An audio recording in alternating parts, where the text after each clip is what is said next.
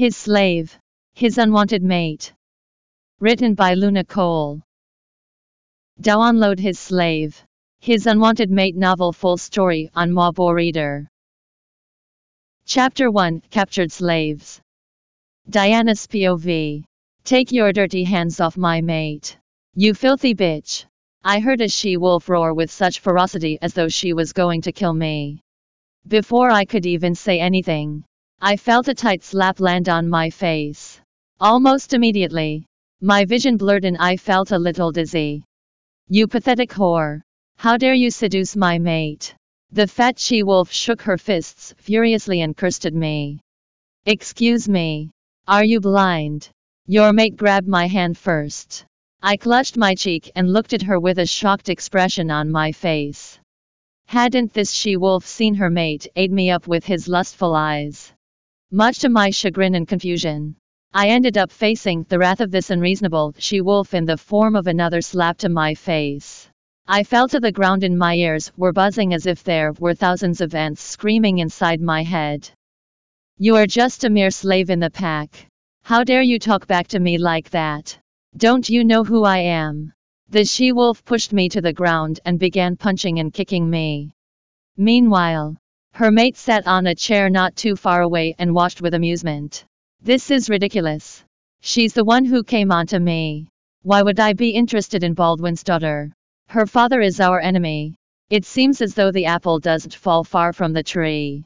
Baldwin's daughter is just as heinous as he was. I stayed on the ground and clenched my fists to hold back the tears from falling from my eyes. My father, Baldwin Lawson, was the most powerful alpha on the continent. However, he had been killed. I had seen how my father was killed. He died miserably, and there was blood all over the ground. After my father died, his killers occupied my pack and established a new pack under the name Blue Lake Pack. My sister Angela and I survived, but we were captured and made to work as slaves. I even attempted to make an escape with Angela several times, but it didn't go as planned each time and we ended up getting punished even more cruelly. They kept us separated ever since our last attempt failed, and I didn't even know where my little sister was. I was made to serve the werewolves in the Blue Lake Pack, where on most days on the job, I got either beaten up or verbally abused. The mere mention of my father's name seemed to have angered the other werewolves. They all surrounded me and started kicking me, as if it gave them some sort of perverted pleasure to make me suffer. Damn bitch. Go to hell. One she-wolf picked up the kettle from the table and poured it on my head. I'm going to teach you a lesson. Let's see if you still try to seduce others again. The hot tea flew down my cheeks. It almost burned the skin off my face. Who has been trying to seduce others? A cold voice cut through all the noise in the room and everyone froze. I turned my head around with great difficulty and saw a young man walking towards us. He was tall, handsome, and he looked powerful. His eyes were so sharp that his gaze sent chills down my spine. There was something inexplicable in his aura that made me feel afraid of him. I knew he was the alpha of the Blue Lake Pack.